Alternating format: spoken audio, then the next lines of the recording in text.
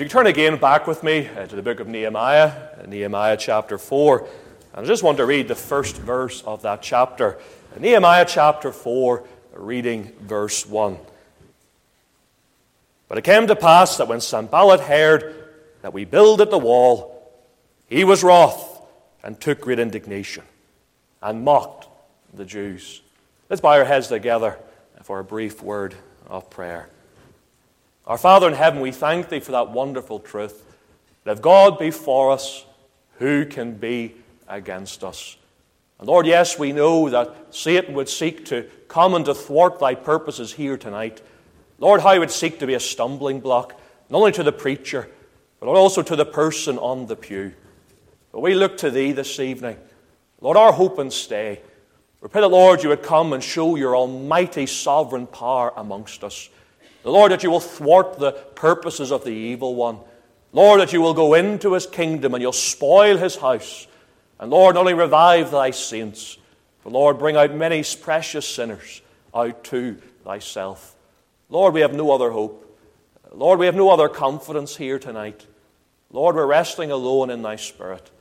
We thank Thee, Lord, for the hours this past week of preparation. But Lord, that's not enough. We need You to come to fill me afresh. We thank Thee, Lord, that when the Spirit comes and fills us, then He undertakes. And Lord, He demonstrates that our Savior is still in control and still in the throne. So Lord, come and bless every heart here tonight. Give us a listening ear, a soft and a pliable heart that can be pressed and shaped by the Word of God. For us all these things in Jesus' name. Amen. Amen. Now, as we come into this chapter, we find the builders here making remarkable progress. They're laying stone upon the walls of Jerusalem. We read in verse 6 of this chapter that the walls of Jerusalem were now halfway built up. Indeed, this was a remarkable feat, when one would stop and consider just how far the Jews had come from. Because when the Jews had went out to start this almighty building project and rebuilding the walls of Jerusalem, they weren't working on a site that was smooth. They weren't working on a site that was ready for digging. But remember, when Nebuchadnezzar came and destroyed the city of Jerusalem, he pulled those great big boulders down and left them in a rubble across the site of Jerusalem. In fact, in Nehemiah chapter 2, when Nehemiah arrived at Jerusalem and went out at night time under the cover of darkness to inspect the walls, it said that he had to dismount his horse, climb upon the rubble for him to inspect the walls. Such was the destruction and the rubble of obstacles that was lying before them. And ever for these Jews to rebuild the walls, the first thing that they had to do was remove the rubble. They had to remove the destruction before they could take out the spade and dig into the ground. And if this was a stupendous task, a momentous work for the Jews to do, and yet within a few days, because by Nehemiah chapter 4, it was only 2 to 3 weeks into the project, and yet 2 or 3 weeks into this momentous job, they were halfway finished. The walls had been halfway built up. But you're now reaching the halfway point of this project, the work suddenly changed. Storm clouds gathering around the walls of Jerusalem. The Jews now faced opposition. Indeed, Sanballat, realizing that an independent Jerusalem would undermine his authority and lead to economic loss for Samaria, he was greatly enraged. In fact, the word here, wrath, in verse 1 at the start of this chapter, comes from the Hebrew word meaning to blaze up. Indeed, his temper blazing out of control. We read also in verse 1 that he took great indignation. In other words, feeling threatened by the Jews, that they would become self-sufficient, no longer coming into his courts with their cap hanging out, begging him for political favors, fearing that they would lose his political control in Jerusalem. His anger was consumed within him. In fact, so much so that he left Samaria, came down to the region of Judea, and came to Jerusalem to stop the work of God. A man or woman here tonight, remember where there is a work for God, there is a warring for God. Remember when your church has a building program seeking to evangelize the lost, remember there's also a battling program. Because when the work of the God commences and His people get involved in evangelism and lose the blessing of the Lord upon them, there is always a contending from the evil one. The evil one will not let us go forth without any obstacles to build the kingdom of God. In fact, remember the Apostle Paul. Paul, knowing revival blessing, preaching the gospel, he had set his heart to go to Thessalonica. And though he had determined to go to Thessalonica, he wrote in 1 Thessalonians 2:18 that Satan hath hindered us. And that word hinder is a military term.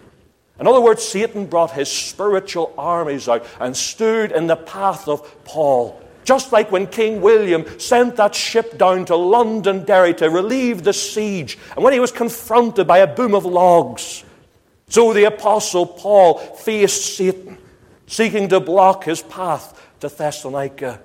And does it not remind us this evening that where there is a work for God, Satan will seek to hinder you. He will seek to step in your path and to stop your progress in God's kingdom. In fact, when you think of Zerubbabel, the counterpart of Nehemiah, back in the book of Ezra, when he had come 30 years earlier to build the temple, did he find it easy? No, for 21 years in Ezra chapter 4, it said the Samaritans stood against him at every turn. In fact, they had hired counselors. Right in the heart of the Persian Empire, right in the throne room of Artaxerxes, they were standing there every day, seeking to poison his heart and his mind against the work of Jerusalem. And doesn't that remind us this evening, just like the Lord Jesus Christ, when He came to do that great work of redemption, laying the great foundation stone of the blood of atonement, just as Satan opposed Him in the Garden of Gethsemane and in the wilderness, so Satan will oppose this church when they go out in gospel endeavor and seek to sow the good seed of God's word. And when they know progress and blessing, Satan will seek to stand against you. He will seek to oppose the work of God. In fact, have you ever wondered why C.H. Spurgeon's magazine was called The Sword and Trial? It was because of Nehemiah chapter 4.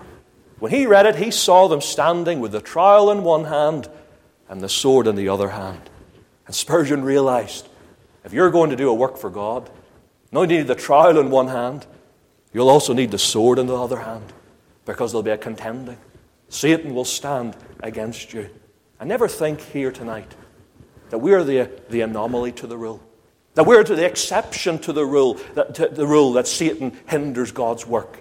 Because even though you may be a small Christian, in a small venture in God's work, Satan will still seek to stand against you and oppose the work of God. So often we go out naively. We think, I'll get involved in God's work, I'll get into children's work, I'll get into Sunday school work, I'll begin to witness to my neighbours, and I'll only know blessing. I'll never have problems. Nobody will ever speak ill of me. There'll be no bitterness, there'll be no back-talking behind my back. And yet what happens when you get out in God's work? Satan soon follows you in your path, and he seeks to hinder you. And just as Nehemiah sought to do a work for God here in rebuilding the walls of Jerusalem, Satan came in Nehemiah chapter 4. He sent his servants Sanballat and Tobiah to resist God's servant. And therefore tonight, as we come to consider this passage, and as we can even consider this circumstance, you're in the middle of a building project for the Lord. You're in the middle of a mission. You're at the halfway point. Just like Nehemiah's men were. They were at the halfway point. The walls were halfway built. And you're at the right of the halfway point of this mission. Well, remember, Satan is hot on your heels. He will seek to hinder you. And when you remember, just like Nehemiah did, when Satan comes to hinder you, it's only because of one reason. It's because of your much use for God. Much use for God. When you start to advance God's kingdom, then Satan gets his eyes upon you and seeks to hinder you. And as we come to consider this passage, it may not only that truth encourage your heart, but as we come to consider the opposition that Nehemiah faced, let us learn from Nehemiah's example how he faced the opposition and advanced the work of God. And you notice, first of all, the attack he experienced. The attack he experienced. Because not only did the nobles of Tekoa refuse to put their shoulders to the work in Nehemiah chapter 3, but Sanballat now asking a series of questions. Notice here, he sought to scorn them. He sought to scorn them. Because for using first the sword of the tongue, we read in verse 2, "And he spake before his brethren and the army of Samaria and said, What do these feeble Jews? Will they fortify themselves? Will they sacrifice? Will they make an end in a day? Will they revive the stones out of the heaps of the rubbish which are burned?" Now Tobiah the Ammonite was by him, and he said, "Even that which they build, if a fox go up, he shall even break down their stone wall." Here was Sanballat and Tobiah pouring mockery and scorn upon God's servants. It is a stage when Sanballat was pouring mockery and scorn upon Nehemiah. He was standing in front of a great big army standing behind him. In fact, he was standing right in front of the very walls of Jerusalem, because in Nehemiah's prayer here at the end of verse 4 he says, "They have provoked thee to anger before the builders." And Sanballat's standing here with the armies of Samaria around him, seeking to intimidate the children of God. He then poured scorn upon them. In fact, the picture here is like a playground. There was the big bully, standing with all his cronies around him. When he thought the crowd was for him, then he got brave. Then he began to pour mockery and scorn on the weakest person in the playground, Judah. He sought to mock them in their work. In fact, there was his old sidekick standing beside the bully. Who was standing beside him? Tobiah. And just as the sidekick of the bully always nods his head to the bully, there he was standing beside him. Yes, Sanballat. Even if a fox went up, it would knock down those walls. In other words, the walls were so low and so weak, Tobiah said that they would be knocked down by a fox. And here they were, standing and mocking the work of God. In other words, they teach us the first wave of attack from the evil one is mockery. Mockery.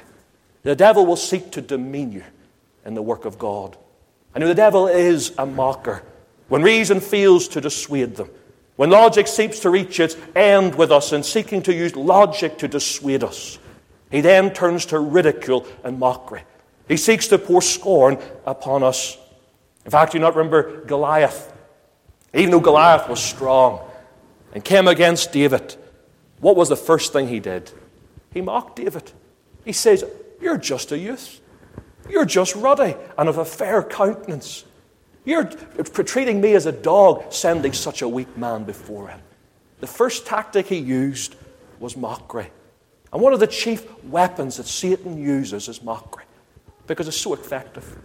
How often have you not found that in your own experience? When you seek to take a stand at school or in the workplace and seek to witness for the Lord, and when they begin to laugh at you, calling you a Bible basher or good living, what happens? You soon become quiet.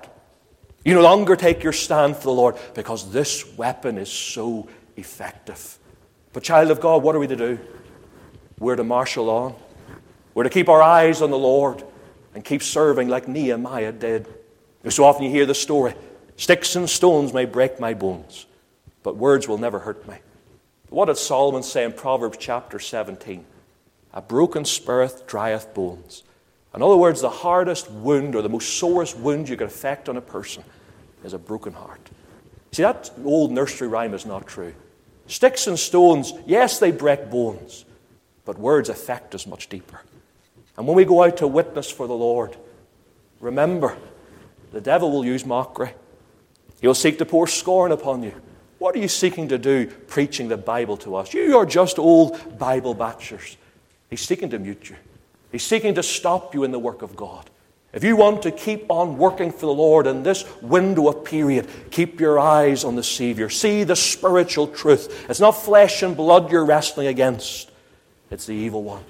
And the reason why they're mocking you is because of your much use for God. God is using you to advance His kingdom. Not only notice here that He used mockery to scorn them, but notice also He sought to discourage them. He sought to discourage them, because attacking on many fronts, we read in verse 10. And Judas said, "The strength of the bearers of burdens is decayed, and there is much rubbish, so that we are not able to build the wall." I remember at this stage they were at the halfway point. They had been building for 2 to 3 weeks, and now their arms were sore. It was not just as easy to get out of the bed in the morning to go and to build the walls. In fact, they saw they still had a great amount of work to do. And what happened to these people? getting their eyes off the Lord, seeing that God was for them, and getting their eyes on their weakness, getting their eyes on the obstacle that lay before them, they became discouraged. They no longer wanted to build the walls of Jerusalem. In other words, not only does Satan attack us from without, Satan also attacks us from within. He'll seek to say to you, you're too small, you're too insignificant, you could never do such a great job. In fact, you not find that with Elijah. Elijah was a great man of God. For 3 years he served the Lord fervently. But what happened to Elijah when the fire came down in Mount Carmel? And when he slew the prophets of Baal, he asked God to kill him. And what was the reason? It's because Satan attacked him in his own heart and his own mind. He says, Elijah, this is pointless. You have served God for 3 years. Even fire has come down from heaven. And Jezebel still resists the God of Israel. Your work is profitless. You'll do nothing in the kingdom of God. And Elijah, listening to such attacks within his own heart, he asked God to kill him. And how often is that not the main reason why so many people fall out of the ranks of God's service and working for Him? They'll work away in the Sunday school, in the children's meeting. They say, this is pointless. This is in vain. Nobody's ever got saved under my ministry. In fact, my class is smaller today than it was when I started the ministry. This is pointless. I need to throw in my hat to discouragement. Man and woman, if we are to keep persevering for the Lord, recognize it's the devil speaking in your heart. Those are his arguments, his tactics. He's seeking to discourage you in God's work. In fact, Alexander the Great was in his teens, and his father took him to see a horse, notorious for his viciousness. And watching carefully, he noticed the horse was afraid of its own shadow. And getting on the horse, he kept the horse's face towards the sun. And as long as the horse's face was towards the sun, the horse was peaceful and quiet. And that's a lesson for us. How did Nehemiah change the situation here? He said in verse 14, be not ye afraid of them. Remember the Lord, which is great and terrible. And as long as they kept their eyes on God and His strength, they kept on working. How often is it not true? We'll start some project at home. We'll go in and say, I'm going to clean that old store. I'm going to open the door. And you begin to throw everything down, and you're full of enthusiasm. And yet when lunchtime comes, and you look at the mess you've created around you, you begin to get discouraged. I'm going to stop that project. I'll do that at a later time. But remember, the project is now half done. You've actually less work to do now than you did when you first started. And remember, God is behind you. Keep your eyes on the Lord. You see, these people getting discouraged, they forgot the walls were halfway built up. They only had half of the work still to do. And God was still on their sides. The only way to overcome that discouragement was keeping their eyes on the Lord. In fact, notice also in this passage, not only he sought to attack them by to discourage them, but he sought to destroy them. Destroy them. Because in verse 7 of this passage we read, but it came to pass that when Sanballat and Tobiah and the Arabians and the Ammonites and the Ashdodites heard that the walls of Jerusalem were made up and that the breaches began to be stopped, then they were very wroth and conspired all of them together to come and to fight against Jerusalem and to hinder it. And notice here the principle of intensification. At the very start, when Satan sought to attack God's people, back in Nehemiah chapter 2, there was just two people, Sanballat and Tobiah. But as long as God's people kept marching forward and kept doing God's work, what do we see now in verse 7? Not only is it Sanballat and Tobiah, but it was the Arabians, the Ammonites, and the Ashdodites. It had now been intensified to 5 enemies. In fact, the attack had intensified. No longer was he just grieved in the heart in Nehemiah chapter 2. No longer was he mocking them. He was now raising up an army to kill them. And that's the tactic of the evil one. If we keep working on for the Lord and keep persevering in God's work, if we get past the ridicule and the mockery, the next tactic is the devil will come to persecute us. He will seek to lay his hand upon us. In fact, we will not find that in the New Testament. Christ went out, they sought to mock him first of all. When Christ kept working for his Father in heaven, they then sought to remove his life. In fact, that was the same principle in the book of Acts. First of all, it was mockery. And then after the death of Stephen, it was persecution. And I don't know what stage we're in at today. We hear the atheists, they laugh and they mock us. They seek to demean the Christian's intelligence. Why do you have such a blind faith and hope in the Word of God? And I don't know what will happen.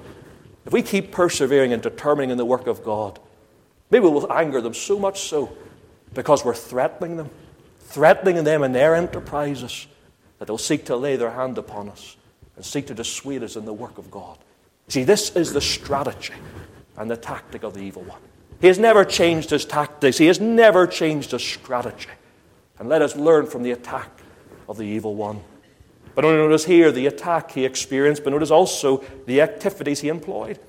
The activities employed. Because hearing the laughter of Sanballat, Nehemiah sprung into action. Knowing that reason would not cause him to turn away his sword, notice he waited. He waited because bowing in prayer, we read in verse 4, "Hear, O our God, for we are despised, and turn the reproach upon their own head, and give them for a prey in the land of captivity." You know, Nehemiah here could have very easily marched out of Jerusalem, stood toe to toe with Sanballat, and went to an argument with this man. He had the right of the king behind him. Artaxerxes had sent him letters. In fact, he had sent the king's soldiers with them. He had the king's authority. And he could have went toe to toe with this man and started a debate. But how did he react to the attack of the evil one? He ignored him. He got on his knees and he prayed to the God of heaven. Not because it didn't affect him. It did affect him. He said he was even despised in his prayer in verse 4. It did touch his heart. But he realized that God's in control. And God is a defender of his people. And because he had a faith in God, he fell on his knees and laid the problem before the Lord. And, O child of God, this evening, we are not called to fight fire with fire. When we are slandered, we are not to slander back. When they turn evil to us, we are not to return evil with evil. Because the Lord taught us how we are to react to our enemies. In Matthew chapter 5, he said in verse 44, "But I say unto you, love your enemies, bless them that curse you, do good to them that hate you, and pray for them which despitefully use you and persecute you." He says, get on your knees and lay it before the Lord. And Christ didn't just say here, do as I say and not as I do. Because what did Peter say when Christ went to the cross in 1 Peter 2 and 23? When he was reviled not again. When he suffered, he threatened not, but committed himself to him that judgeth righteously. He believed his God was sovereign. He believed his God carries a sword of justice. And one day he will come down and defend his name and his cause. And the only way we'll not lay our hand against the enemy is keeping our eyes on the Lord, that he's in control. He will one day hold them to account and bring them to judgment for their sins. Now, I know it's very easy to attack. It's just like the story I heard recently about the Korean War, when the British troops were over there, and they took advantage of this local cook who cooked for them. They put Vaseline on the saucepans, they put water on top of the door, and they even nailed his sandals to the floor. They really picked on this individual. But an individual never retaliating, never having a harsh word towards them, they felt pricked in their conscience. And they came and apologized to the man, and they said to him, "No more water in the door. No more water in the door." And he says, "What? No more water in the door?" "Yes, no more water in the door." And then he said to them, "What about my shoes?" And they said, "No more nails in your shoes." And then he said to him, "What about the saucepans?" "No more Vaseline on saucepans." He said, Okay. No more spit in your soup. No more spit in your soup. And how often it's very easy to react that way, isn't it? When somebody gets nasty and calls you a name, you just want to fight fire with fire. But that's not the response of the child of God. We're to follow the example of our Savior. Our Savior could have called 12 legions from heaven, but he held his hands to the cross. He stood there and bore the reproach because he trusted in his heavenly Father. He knew that his God would defend him. Child of God, when they attack us, commit it unto the Lord.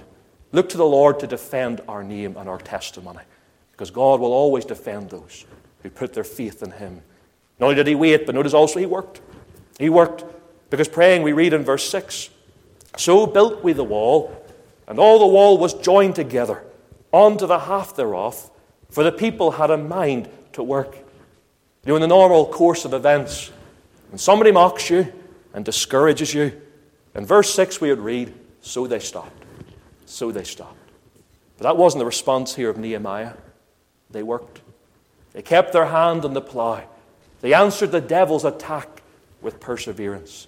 And the answer to scorn is not sloth, but service. A determination to work on for our Father. In fact, the Apostle Paul, being ridiculed for his appearance by the Corinthians, read in 1 Corinthians 15 and verse 10, I labored more abundantly than they all, yet not I, but the grace of God was with me. And here he said, how did he answer their attacks? He worked even harder towards them. And the answer to ridicule is resolve, a determination to go through with the Lord. In fact, it was William Carey, the great missionary, speaking to his son Eunice, who said, if they say I'm a genius, it is not true. If they say I can plot, that is true. And child of God, the secret to success in the face of persecution is just plodding on. Plodding on. It may seem so mundane. It may seem so ordinary. But that's the call that God has called us to do. Moreover, it's required of a steward to be faithful.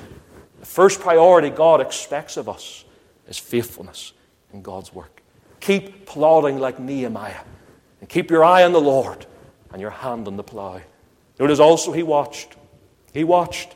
Because he says in verse 9, nevertheless, we made our prayer unto our God and set a watch against them day and night because of them. And here we see the practicality of Nehemiah. Throughout the book of Nehemiah, he's a deeply spiritual man. He always prays in every situation. In fact, when he stood before Artaxerxes and when he was scared that Artaxerxes would kill him, what does it say? He prayed to the God of heaven. Right there in the presence of the king, he prayed this secret prayer. He always committed his cause to the Lord. This was a deeply spiritual man. And yet one of the most spiritual men in Scripture is one of the most practical men in Scripture. Because having a deep faith in the Lord, he then set a watch across the walls of Jerusalem. I know it's so often said that a man can be so heavenly minded, he is of no earthly use. But that is not true. A man who is more heavenly minded can see God in all the aspects of his life, see everything that he does and his responsibilities with a spiritual mindset. When he wakes up in the morning, he'll become the most practical man, knowing God has called him and called him to be the provider to his family, to love his family, and to be a support to them. Recognizing God has called him such a great task. He'll not hit the snooze button, but having a heavenly mind, he'll get out of his bed and he'll go and serve the Lord. And that's what the Lord calls us to. Not only to be spiritual, we need to pray. We need to look to God in everything. But we're also to serve him by faith. Because what did Christ say to disciples in Matthew 26? He told them to pray, lest ye enter into temptation. But what was the first thing? Watch and pray. Watch and pray lest ye enter into temptation. And we are not to fall to the attacks of the evil. Not only are we not to pray to God, but we're to watch out for the handiwork of Satan. When we say Satan is seeking to tempt us, then we're to run to God's counsel, to use the wisdom of Scripture against him. In fact, there was a man by the name of Bobby Leach. He was a famous acrobat back in the early part of the 19th century. In 1910, he was the first man to walk across the Niagara Falls. For 30 years, he walked across tight ropes and never fell.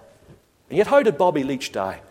One day, walking down the street of Chicago, not looking where he was going, he slipped on an orange skin and fell and hit his head and bled to death.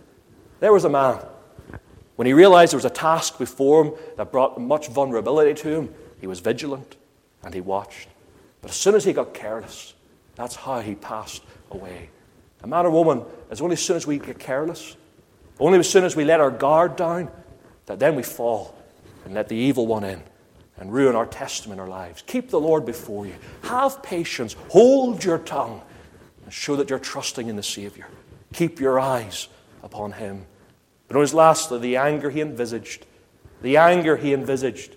Because here in this prayer that he offered up to God in verse 4, we hear Nehemiah praying, Hear, O our God, for we are despised. And turn the reproach upon their own head, and give them for a prey in the land of captivity. And cover not their iniquity, and let not their sin be blotted out from before thee. Nehemiah, when he prayed to God, It was like a prophecy. Recognizing if any man lays his hand upon God's children, they're laying their hand against God Almighty. He recognized that God would turn their attack against them and ruin them. In fact, what happened here? We have their sin uncovered. They had conspired secretly in the courts, and yet the Jews were living nearby. And they heard and they brought this sin to Nehemiah. And the Word of God reveals their sin. They could not hide it. In fact, what happened to those people? God turned their attack against them, and God destroyed Sanballat and Tobiah. I remember, child of God, the Lord is on your side. He stands for His people. And remember what the Lord said in the book of Psalms, that we are the apple of His eye. In other words, if anybody touches God's anointed, it's like putting the finger into the very eye of God. And how sensitive the pupil of the eye is. Because God, we are held so dear in the arms of God, God will come out and stand against them. I think of it in our own denomination, how we've even seen that truth. Even back in the early days when God's work was advancing during the 60s and 70s, a man by the name of Brian Faulkner sought to stand against their denomination and ruin the denomination. In fact, he boasted that he would close down the Free Presbyterian Church. And you know what happened to that man, Brian Faulkner? Standing up one day and calling Dr. Paisley the demon doctor. A few weeks later, he fell off his horse and went out to a lost eternity. No man mocks God's children. Just like when the children came out and mocked Elisha for being bald, what did God do to protect His servant? He sent out the bears out of the forests, and they devoured up those people. And man or woman, remember, you are precious in the sight of God. God loves you with an everlasting love. He cares for you. And as soon as He sees His people attacked, He will stand in for them and be their great defender. In fact, that's a warning to the unsaved. Even the unsaved here in this meeting. Oh, you may say, I haven't mocked God's work. I don't mock His people. But you've done worse than that. You've mocked the word of Jesus Christ. Jesus Christ said, whosoever shall call upon me shall be saved. He says, come unto me all ye are weary and heavy laden, and I will give you rest. And what have you said to Jesus? You've called Him a liar. You said, God can't save me. There's no way I'm too big of a sinner for God. You're saying that Jesus Christ is a liar. You're mocking God's anointed. And just as Sanballat and Tobiah's transgression was poured upon them in judgment, you're walking on thin ice. The Lord could pour His judgment and lose His patience and long-suffering against you. In fact, notice here, they couldn't hide their sin.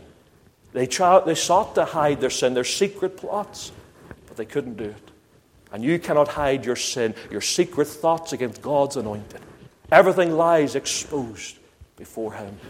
And I trust and pray at the end of this meeting, as you will realize tonight the brevity of your life, the danger of the hour, and you'll come and ask this God to be your Savior. And just as He stands as our protector, He'll stand as your protector. And you will know the Lord's sovereign grace in leading, providing, and protecting you all the days of your life. See, God stood here for Nehemiah. The Lord fought for him. And within 52 days, He built the walls of Jerusalem. It took Zerubbabel 21 years to build the temple. But having such blessing and power of God, 52 days. And I trust and pray as you go forward this week, you'll know the blessing of God, that divine power and unction, and you'll see many souls brought into the kingdom of God. Let's just bow our head together for a brief word of prayer. Our Father in heaven, we thank the Lord You've called us into this service. We thank the Lord it was an eternal and effectual call, a call that came even before the foundations of the earth. And we thank the Lord You sovereignly brought us to Thyself. And Lord, what a joy it is to be in the service of an almighty God. We thank Thee, Lord, that our work can never fail. Because God has told us, I will build My church, and the gates of hell shall not prevail against it. So Lord, bless Your servants here. Encourage them. Lord, may they see much power and blessing in the ministry of truth. Or Lord, may even the sinner tonight recognize God is true to His word. Whosoever shall call upon the name of the Lord, he shall be saved. So Lord, bless us in the closing moments of this meeting. Lord, give us that spirit of thankfulness in the place of praise. We ask these things in Jesus' name. Amen.